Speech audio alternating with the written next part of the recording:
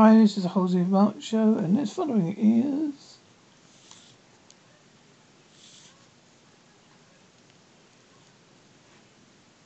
how elephants listen with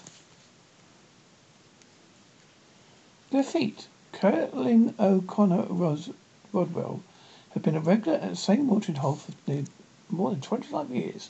Most of their patrons are elephants. This summer marks the Stanford's researcher's 26th visit to Mashara, a natural freshwater spring in Namibia's Yellowstone National Park that gets heavy elephant traffic. Thousands of elephants in the southwest African nation roam in an area the size of New Jersey, with different groups taking turns at the park's numerous watering holes. O'Connor Rodwell research focuses on seismic communications among elephants, a field she pioneered back in 1997. Over the years, her work has shown that African elephants exchange information by emitting low-frequency sounds that travel dozens of miles underground on the savannah. The sound waves come from the animals' huge vocal cords, and distant elephants hear the signals with their hugely sensitive feet. When an elephant vocalizes, it's like a mini explosion at the source, said O'Connor Rodwell. The sound waves spread through the ground and air. By triangulating two types of signals, both ears and feet, elephants can tune in to direction, distance, and content of a message. It may be similar to counting the difference between thunder and lightning, she said. According to O'Connor Rodwell, cybernetic communication is the key to understanding the complex dynamics of elephant communities. The seismic messages are sent passively, such as when elephants eavesdrop in each other's footsteps. More active announcements include alarm calls, mating calls, and navigation instructions to the herd.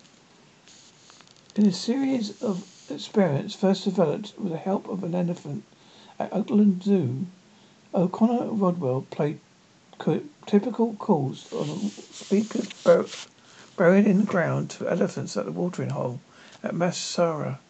She found that a predator's alarm played on an above-ground speaker caused the herd to flee immediately.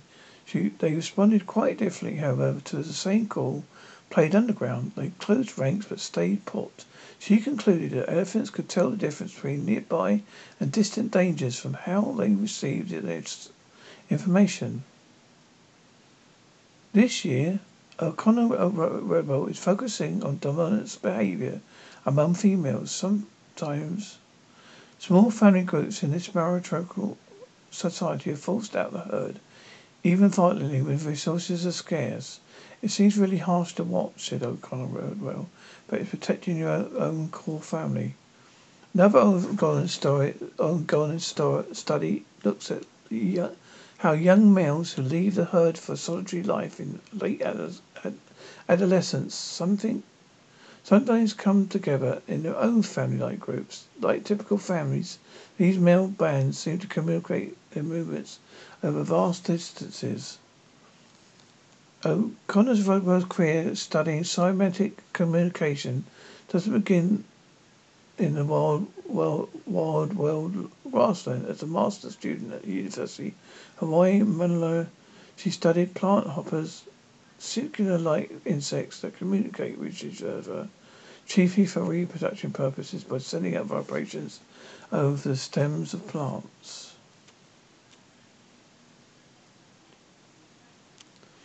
Cybernetic communication works with elephants because of the incredibly sensitivity of their feet. Like all animals, including humans, elephants have receptors called pachyinene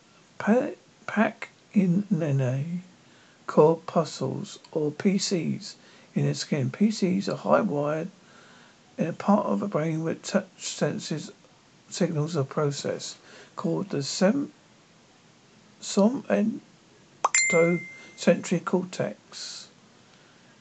In elephants, PCs are clustered around the edge of the foot. When picking up a far-off signal, elephants sometimes press their feet into the ground, enlarging its surface by as much as 20%. In captivity, an elephant's foot can become its Achilles heel.